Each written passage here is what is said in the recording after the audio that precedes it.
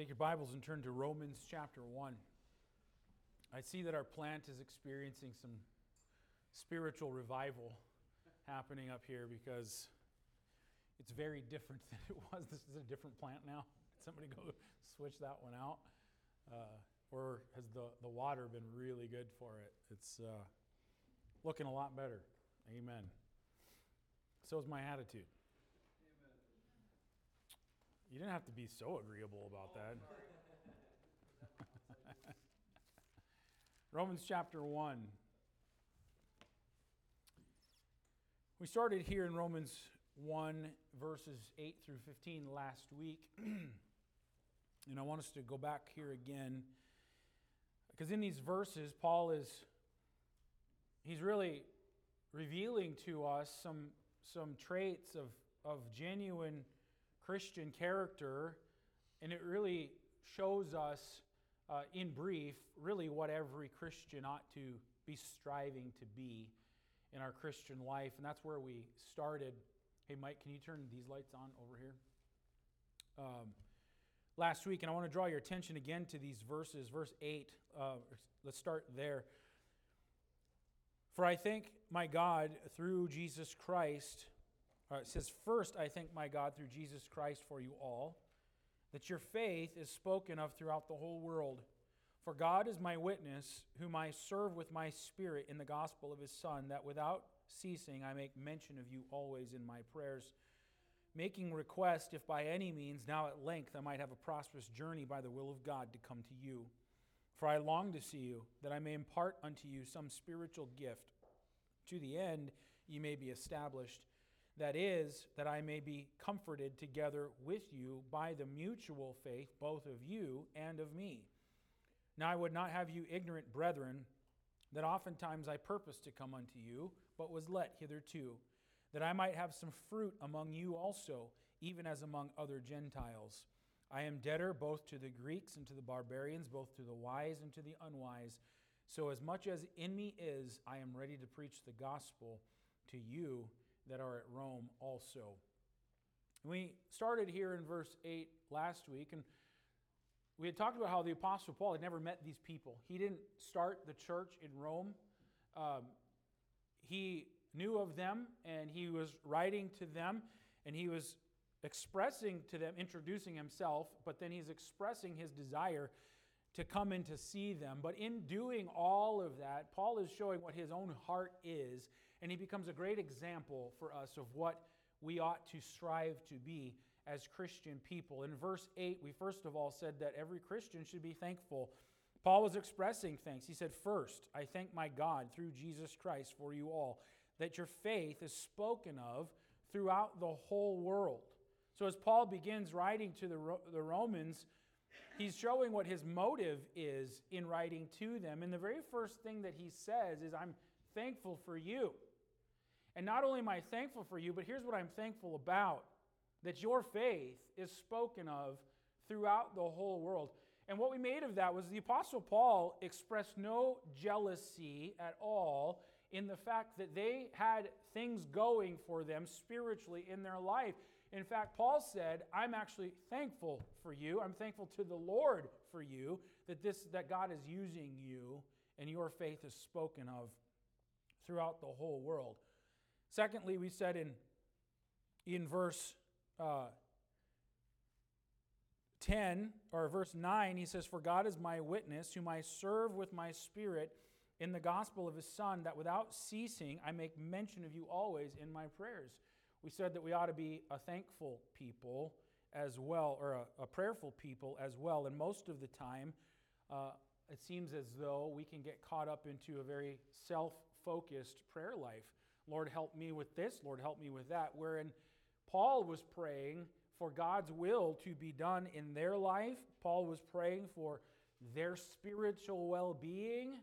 And we looked at examples of that. And the point is that the Lord wants us to be in a ministry of intercessory prayer for others, not such a self-focused, self-centered prayer.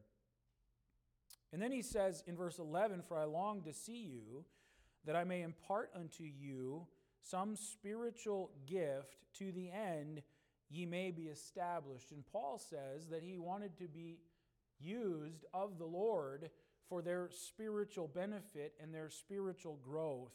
He says, I want to impart some spiritual gift. He's not talking about gifts of the Spirit and so on. What he's talking about is that their spiritual well-being would be blessed because of his presence there, to the end he may be established, that they would grow in their Christian life. And we ought to want and desire to be used of the Lord in the same way. I want to direct your attention to verse 12, because this is where we're going to spend most of our time today, and we'll see if we can't get through all of these verses. And we see the very next thing that every Christian should strive to be, and we see it in the Apostle Paul's life. He lived this. He said in verse 12, that is, that I may be comforted together with you by the mutual faith, both of you and of me. And what I take from this and what I see here is a humility of spirit that the Apostle Paul had. And every Christian ought to strive to be humble. Not only does Paul desire to be a blessing to the Romans, he said that in verse 11, but he knows that they also can be a blessing to him as well. He says there that he would be comforted by the mutual faith, both of you and of me. In other words, Paul is saying here, I know that there is some spiritual benefit that can come to me from you, from your life. Paul was not one who made it all about himself.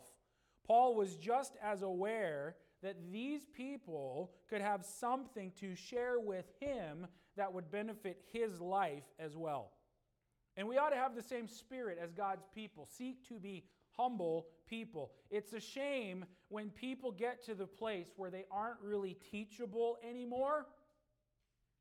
Like they feel like I'm spiritual or I've done this, and they get to the point where they have an attitude about them that makes them not really teachable anymore. And usually that comes because they end up having some sort of inflated view of themselves.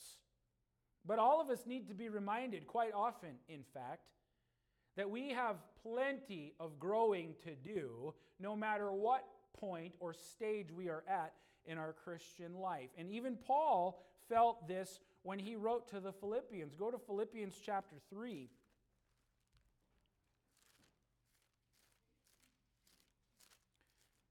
If there was anybody who was established, if there was anybody who had arrived at some point in their Christian life in a place of spiritual maturity, we could say it was the Apostle Paul.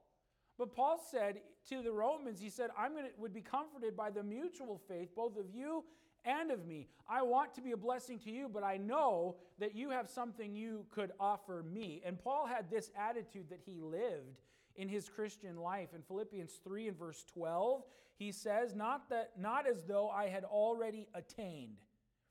What that word means is gotten a hold of. So if we go back just a little bit, we go back to verse 10. He says that I may know him and the power of his resurrection and the fellowship of his suffering, being made conformable unto his death. So he's talking about Christ.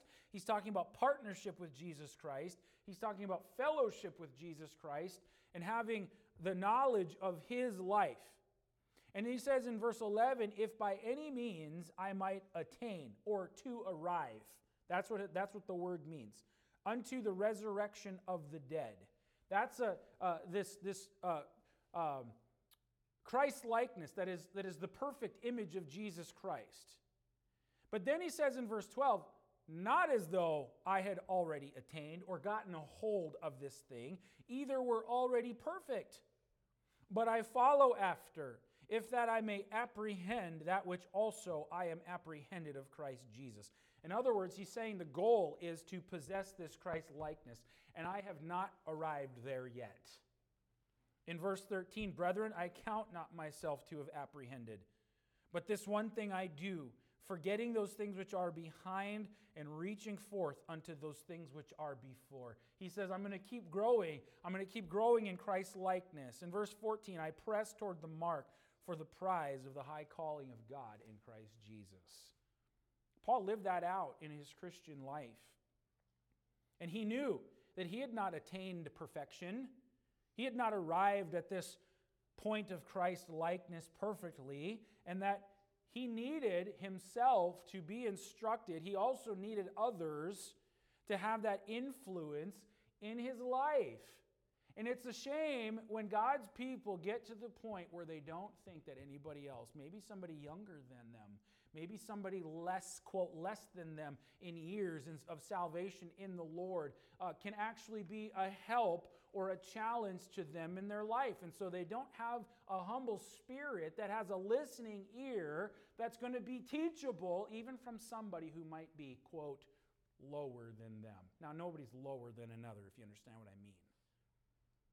In fact, let me just be really transparent with you. I was challenged this last week, by one of my daughters in a conversation.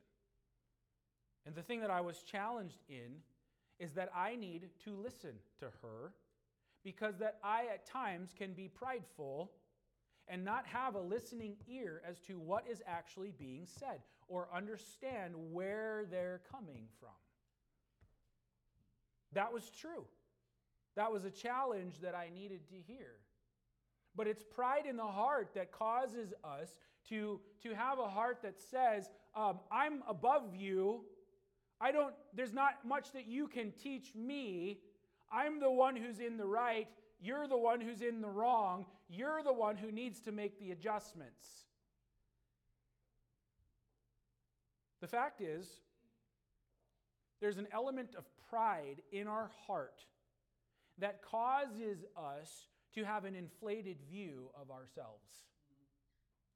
As if we have arrived at some point, but Paul said, I know that there's something that you can add to my life, that it's going to be a comfort and a help in my spiritual life. When here he's the Apostle Paul, writing to new Christians and so on. But his heart was humble to the fact that he could be teachable. That's what we ought to be striving to be as Christian people. We were talking about this in our Sunday school class this morning. Only by pride cometh contention. That's a pretty powerful word. Only. Only by pride cometh contention. So if there's contention going on somewhere, there's an element of pride that's also there as well in the mix. Because pride is what causes that contention. You say, well, what is pride exactly? Well, go to 1 Corinthians chapter 4. 1 Corinthians chapter 4, because the Apostle Paul, writing to the church in Corinth, is really addressing the areas of contention that were among them that had its root in the area or issue of pride. Notice what he says to them in 1 Corinthians chapter 4 and verse 6. He says, and these things, brethren, I have in a figure transferred to myself and to Apollos for your sakes, that ye might learn in us not to think of men above that which is written, that no one of you be puffed up for one against another. For who maketh thee to differ from another? And what hast thou that thou didst not receive? Now if thou didst receive it, why dost thou glory as if thou hadst not received it? Now notice what Paul says here, and what he's addressing is this issue of contention in the church at Corinth, where some said, I'm of Paul, others said, I'm of Apollos, some said, I'm of Peter or Cephas, and others would say, I'm of Christ. And they were all part of these groups and part of these cliques, and they felt like they were popular or they were the ones who were in the right because we're a follower of this guy and you're in a different group. And so Paul is teaching to correct this issue, and he says that I have transferred these things to myself and to Apollos. You got to go back and you got to understand what he's talking about, because he's talking about servanthood here. And he's talking about humility. And he said, I've transferred these things to myself and to Apollos, these leaders, and I've done it for your sake, that you would learn not to think of men above that which is written. And here's what he says, that no one of you be puffed up for one against another. The word puffed up here, it means a blowing up. It means to inflate. And what Paul is saying is this issue of pride is causing you to have an overestimation of yourself. That no one of you be puffed up one against another. The term was used metaphorically to indicate pride. Having an inflated view of oneself. Paul used that word 4 different times to describe the Corinthian believers. 3 times he was using it to warn them of their pride. And when they were siding with one leader over another, it was naturally putting them at odds with others, and they were thinking that, well, we're better than our brother, we're better than our sister in this regard because we're a part of this. And pride in the heart is always an overestimation of self. It's always an overestimation of my own opinions, of how important those are. It's always an overestimation of my thinking and my way of thinking, and only by pride cometh contention. There was contention in this church.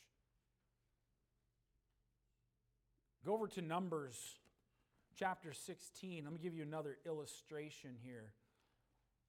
In Numbers chapter 16, we find Moses dealing with the nation of Israel, but you also find another group of people here who want to exert their influence. And what we find in the context is Korah's rebellion. And notice in Numbers chapter 16, verse 1. Now Korah, the son of Izhar, the son of Kohath, the son of Levi, and Dathan, and Abiram, the sons of Eliab, and On, the son of Peleth, sons of Reuben, took men.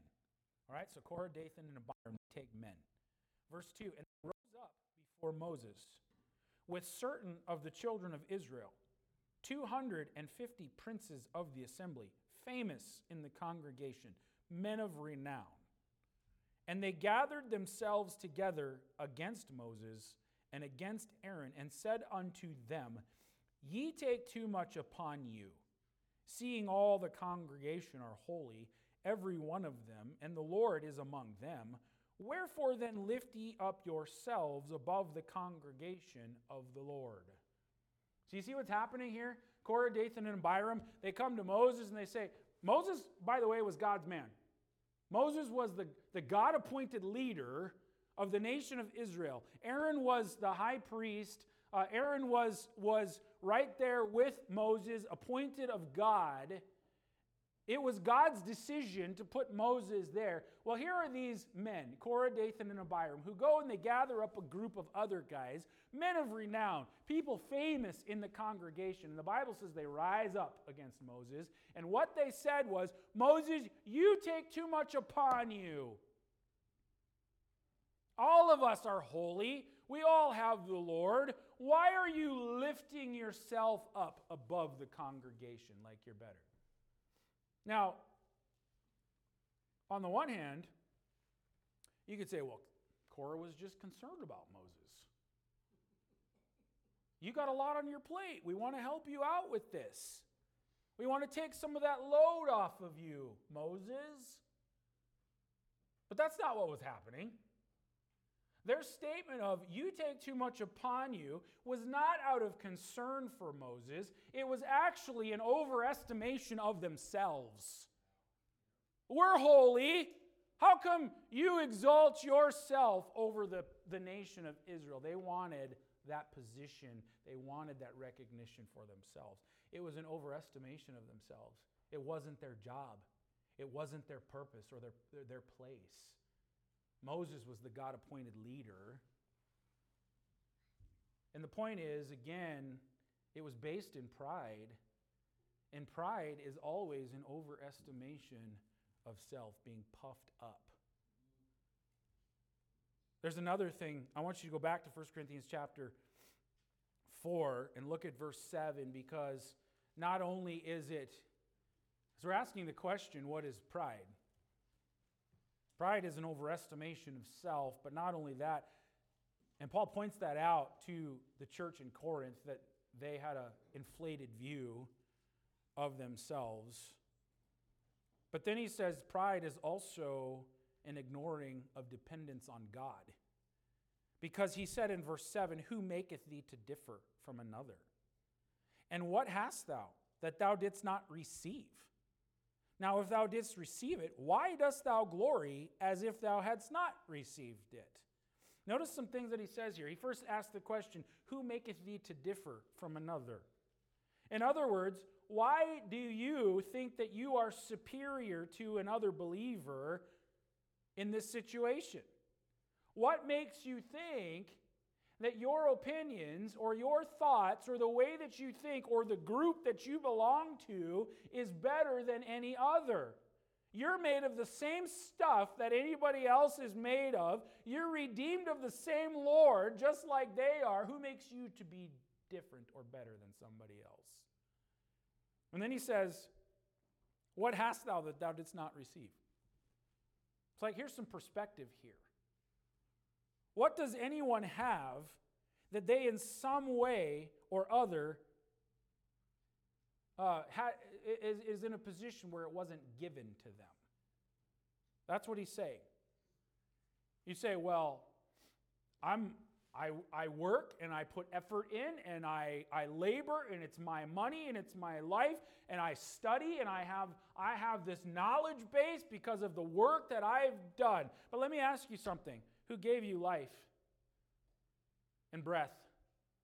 Who gives you the ability to work and the food that you buy at the store, the ability to make some money so that you can buy it, caring for your children, the education that you've gotten, talents or gifts that God gives? Who did all of that? Paul says, what hast thou that thou didst not receive? Everything about us is from the good hand of the Lord in some way, shape, or form. And no matter how hard we may have studied in school, no matter how hard we work in business, in our profession, no matter what we do, we would have nothing except for what the Lord and many others have contributed in our life by God's good providential hand. Amen? James 1:17 says, every good gift and every perfect gift cometh from above and cometh down from the Father of lights. It's all of the Lord. And you know, we as saints of God, we've been given even more. We're saved by His grace. We've been given eternal life. We possess the Spirit of God, not of our own doing. We have the Word of God in front of us, not because we did it, but the Lord gave it to us. He gives us gifts. We have love. We have countless other blessings for which we've done nothing and can do nothing to receive. All those gifts are from God and His amazing grace. And the point is, we have absolutely nothing that we can actually glory in of ourselves. But pride is an ignoring of the dependence on God, as if somehow I know things or I've arrived at a place by my own doing. Then Paul asks them, why dost thou glory? It means to boast. Why are you boasting as if thou didst not receive it? He says, what then does a person have to boast in himself?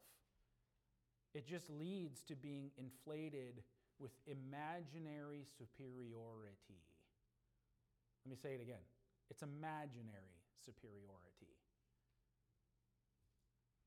Romans 12:3 says, for I say, through the grace given unto me, to every man that is among you, not to think of himself more highly than he ought to think, but to think soberly, with the right mind, according as God hath dealt to every man the measure of faith. In other words, we think of ourselves as being more than we really are in the whole scheme of things. That causes us to not be teachable and being able to be helped by others. And God help us all to remember that we need each other very desperately, and we need Him and we need His grace. Amen. That we haven't arrived at some special place. No matter how advanced we are in our Christian life, that is only by the grace of God. And it doesn't mean that God can't use other people to challenge us, to humble us, to cause us to see things about ourselves. And we could talk about, what does pride do? Pride keeps me from seeing what I really am. Pride keeps me from seeing the real picture. And sometimes God uses and needs to use other people to help us open up our eyes. But if we're not teachable, if we're not humble, and we're not teachable, we'll never receive it or understand it. And pride continues to work in our heart.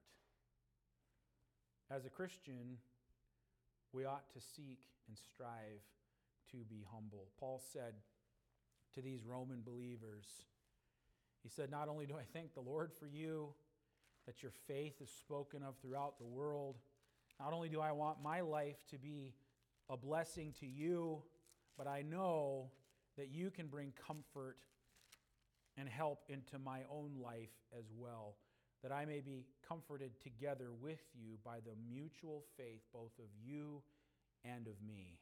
Paul was humble.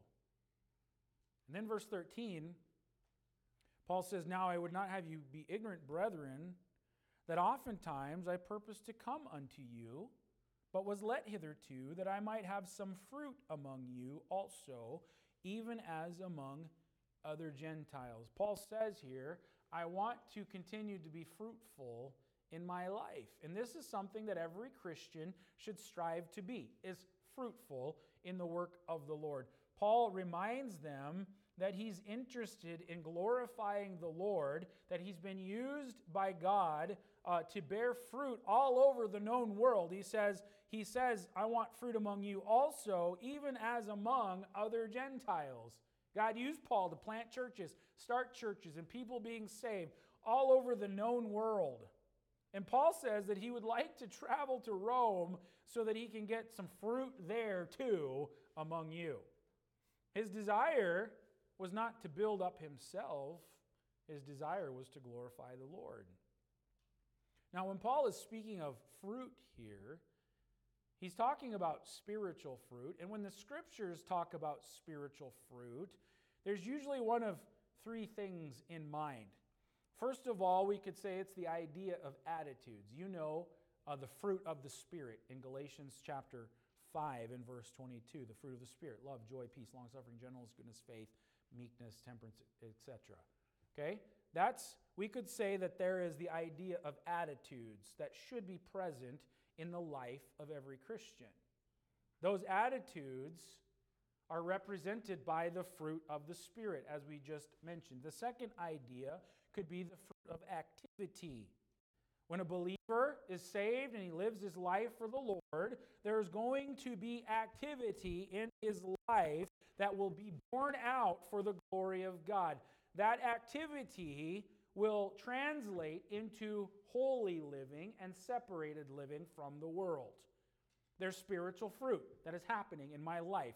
There's activity that's happening in my life, and it's holiness unto the Lord and separation from the world. The third is the fruit, we could say, or in the area of addition. That refers to the addition of souls into the kingdom of God. That's what Paul is talking about here. I want fruit among you. Meaning that just like I've been used of the Lord to bear fruit for the glory of God all over the world, souls have been saved in the Gentile communities, I want to have some fruit among you too, that God would use me and to preach the gospel, and others would be added to the kingdom of Christ. That's what Paul was after. He wanted to go to Rome and win some to Jesus Christ for the glory of God. You say, well, did Paul ever see that bear out? Did he ever see that fruit that he was desirous of? Well, you can track through it in the New Testament, but years later, Paul wrote to the Philippians from Rome, where he said he was able to praise God for the fruit even among the members of Caesar's household. Philippians 4:22, you can read about that. It tells us that Paul, his prayer and his desire to see fruit among them came true. And whether the fruit that you and I bear for the Lord is manifested in our attitudes, like maybe there's some things about me that need to be more yielded to the Spirit of God. I need more temperance in my life, or I need to love like Christ, or there's joy, or there's peace, or long-suffering, whether that fruit is manifested in my attitudes, whether it's manifested in activity, in the way that my life is changing, or in the addition of souls to the kingdom of Christ or the kingdom of heaven, what we need to understand is that it is God's will for us to bear fruit. John chapter 15. In verse 8, go over there, John chapter 15. John 15 and verse 8, Jesus says, "Herein is my Father glorified." Here's the way that God is glorified. How? "That ye bear much fruit, so shall ye be my disciples." It is the will of God, and it brings glory to God when our life bears fruit. Now somebody will say, well, how do you bear fruit? Well, Jesus tells us in John chapter 15, in verse 1, he says, "I am the vine, and my Father is the husbandman. Every branch in me that beareth not fruit, he taketh away, and every branch that beareth fruit, he purgeth it, that it may bring forth more fruit. Now ye are clean through the word which I have spoken unto you. Abide in me, and I in you. As the branch cannot bear fruit of itself, except it abide in the vine, no more can ye, except ye abide in me. I am the vine, ye are the branches. He that abideth in me, and I in him, the same bringeth forth much fruit. For without me ye can do nothing." How do we bear fruit in our Christian life? Abiding in the vine. Staying close to the Lord Jesus Christ. Being connected to Jesus Christ. His life being manifest or lived out in my life is how we bear fruit. And that's what glorifies God. And the point is, as a Christian, we should desire that our life is fruitful for the Lord.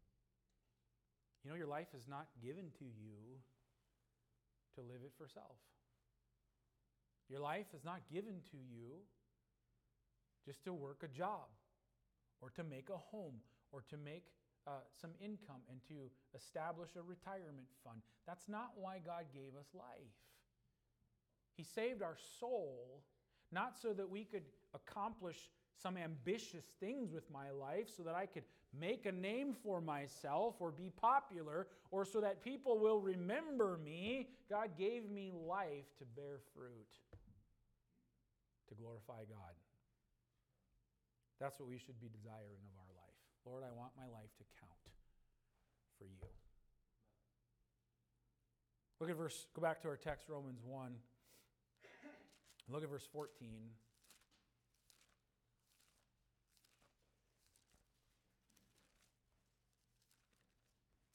Romans 1 and verse 14.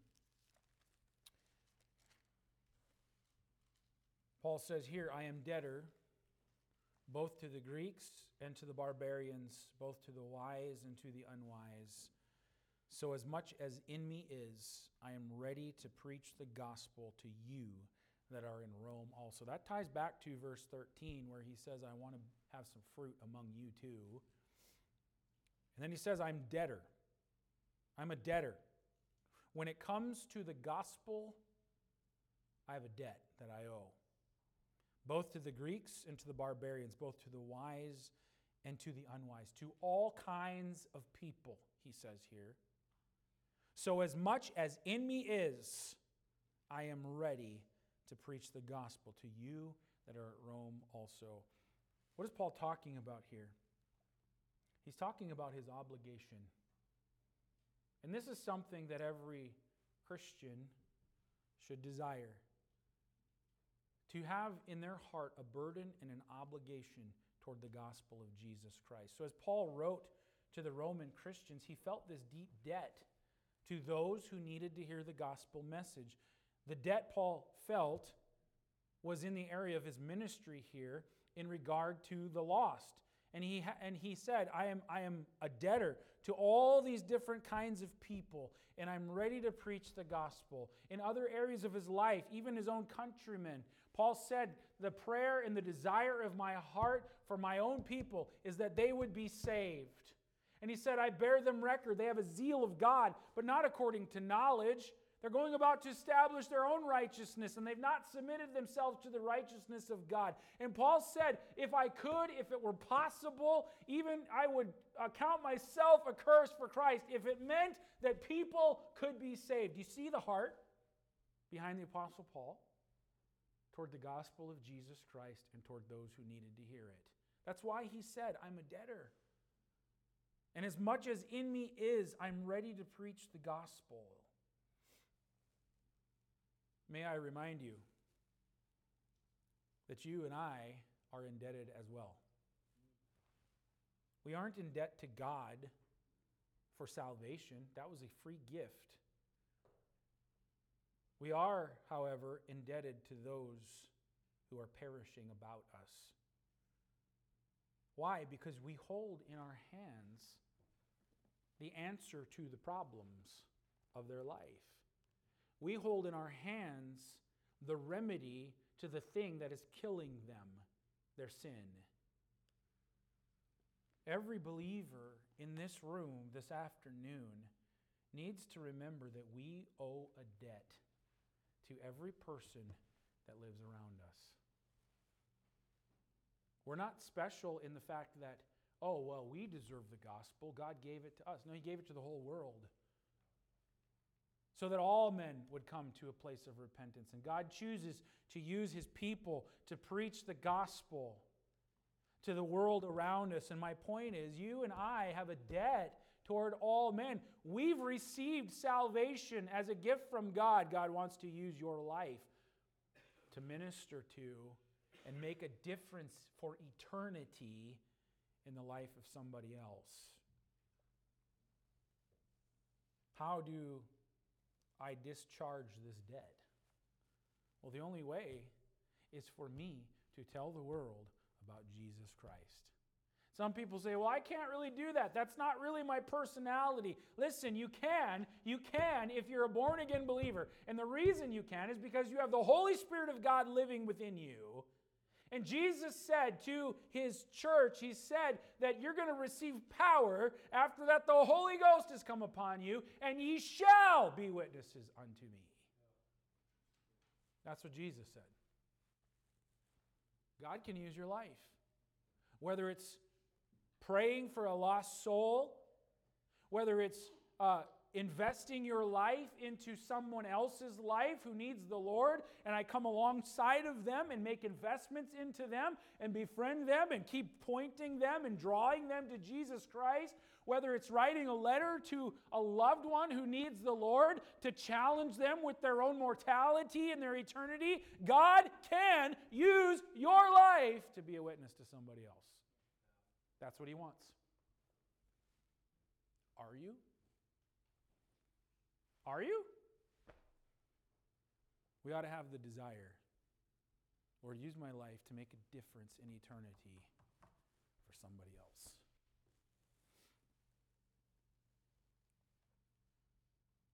I think that ties in with what Paul says in verse 16, and it's not part of our text. But Paul says, "For I am not ashamed of the gospel of Christ. For it is the power of God unto salvation to everyone that believeth, to the Jew first and also to the Greek. You know why most people don't desire to be a witness for Christ? They're ashamed of the gospel of Jesus Christ. They don't want to stand out or be different or be ridiculed or made a laughing stock of in the eyes of the world. The world hates the Lord. The world hates light and truth. That usually means something. So if I speak up or I say something, no doubt there's going to be flack. No doubt there's going to be ridicule. No doubt there's going to be that which comes back on me, and I'm going to be made a laughing stock of, and so I'll just blend right in. Paul said, I'm not ashamed of the gospel. It's the power of God unto salvation. It has saved my soul for all eternity. You need to hear it too. Paul says, I'm a debtor. I'm obligated. Well, you and I have a debt, but we ought to want our life to be used of the Lord. And the last thing, in verse 15, he says, so as much as in me is, I'm ready to preach the gospel. Paul was eager. He closed this section out and he tells the Romans that he is ready to go to Rome to preach. The word ready literally means eager. That's what it means. So Paul says, I'm eager to go and preach the gospel. He says, I can't wait to get to Rome so that I can preach the gospel there too. In other words, Paul's excited about his call and his commission. He's excited about the fact that he gets to be used of God to preach the gospel. Do we have any eager Christians anymore? You understand what I mean by that? Excited, ready, eager to serve the Lord. I think sometimes we lose that excitement when it comes to the work of the Lord. I mean, our flesh gets excited about things, whether it's hunting, fishing, football. I get excited about that game that's coming up. I get excited during that hockey game, anticipating what's going to come. But when it comes to witnessing, where are the people who are lining up to go out into the world and share the gospel? I'm excited that I get to serve the Lord today. Where are those who are excited? It's getting close to church time. I know what just this week I was feeling that very thing. Not so excited to go to church today. And the Lord convicted me about this attitude of like, we're just going to try to get through the day. Are you kidding me? We're just going to try to get through the day.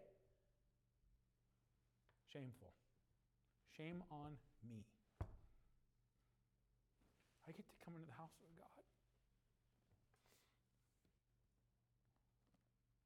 I get to have an influence on people. I get to preach the Word of God. I get to have God's Word minister in my own heart. I get to go fellowship with God's people. It's good to be around you today, Chris.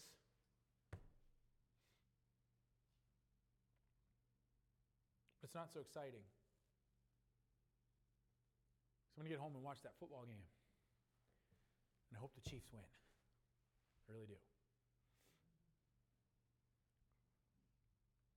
What I'm saying is, the things of God are so much more important than anything temporal. The things of God, when do we get to the point where I would rather miss out on anything else except for being where God is and the things of God? Where are those who would rather be a part of what God is doing than anything else in their life? Not just in words. Those are all fancy words we can say. Those are all words we can say to make ourselves look spiritual. But I really mean it in my soul. You understand what I mean? Oh, that God would cause us to understand the reality of what He wants us to be involved in. And that we would see that the business of God is real. And the work of God accomplishing what He's accomplishing is something that is eternal, that is something that will last. But we get into our Christian life, and we get into the mold, and we get into the routine, and we get into the rut so often. Would you describe yourself, or would you describe your life as one lived in eager anticipation of doing the work of the Lord? Paul said, I am eager, I am ready to preach the gospel and keep on serving. This is the purpose of my life, and that's why Paul said, for me to live is Christ. Whether by life or by death, my life is to be glorifying to the Lord. The word eager or ready also implies urgency. Paul knew and was reminded of the fact that he only had a limited time to carry out the Lord's work in his life. He also understood that those who needed to hear the gospel were running out of time.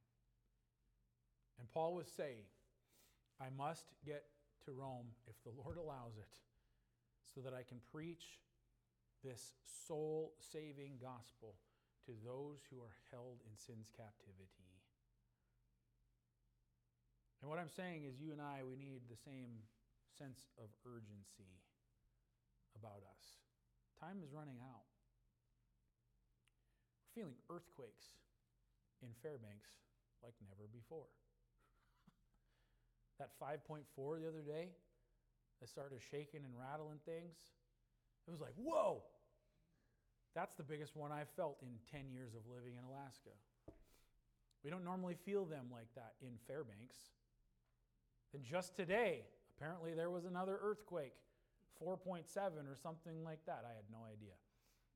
I was taking a shower this morning and getting ready, and the car is like, did you feel that earthquake? I'm like, no. Like the earth was shaking. She's like, oh yeah, you felt it. It wasn't as powerful, but earthquakes, pestilence. Pray for Brother Girth. He's got COVID. It's going around again. Other sickness and illness. Wars. Rumors of wars.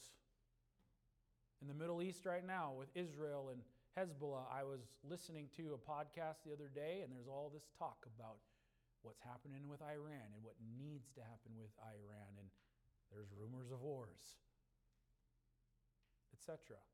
All of those things are things that Jesus said would be present right before he comes again. Time's running out is the point. We don't know how much time that is.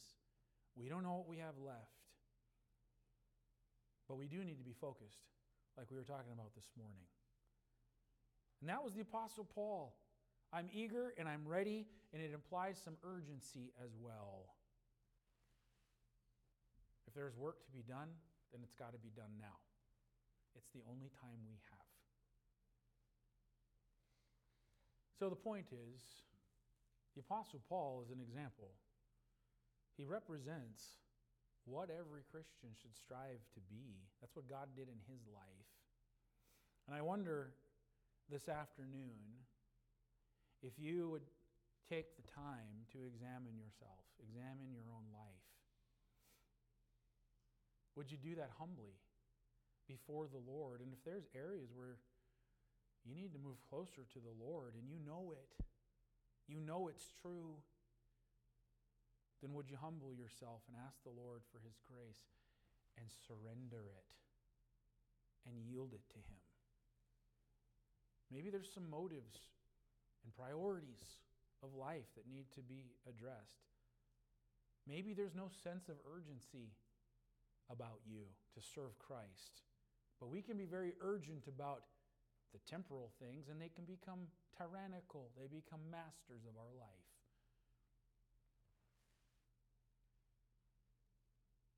The point is, would you examine your own heart, and would you do it humbly before the Lord? Because He's the only one who can actually meet those needs. Amen. We can be reminded of them, but He's the only one who can meet them. And so that's the prayer. Lord, help me. These are good examples. These are things that I should be reminded of in my life. Lord, I want to yield them to you. Let's pray. Heavenly Father, I pray, Lord, that you would challenge us again with the thought that my life is not my own. As a Christian, I want to be, should be, desirous of being like Christ. His life being lived out in me. His will being done and accomplished in me. And the Apostle Paul was a good example of a humble servant yielded to the will of God and the work of God. Straight priorities and focus in his life. And Lord, I pray that you'd help me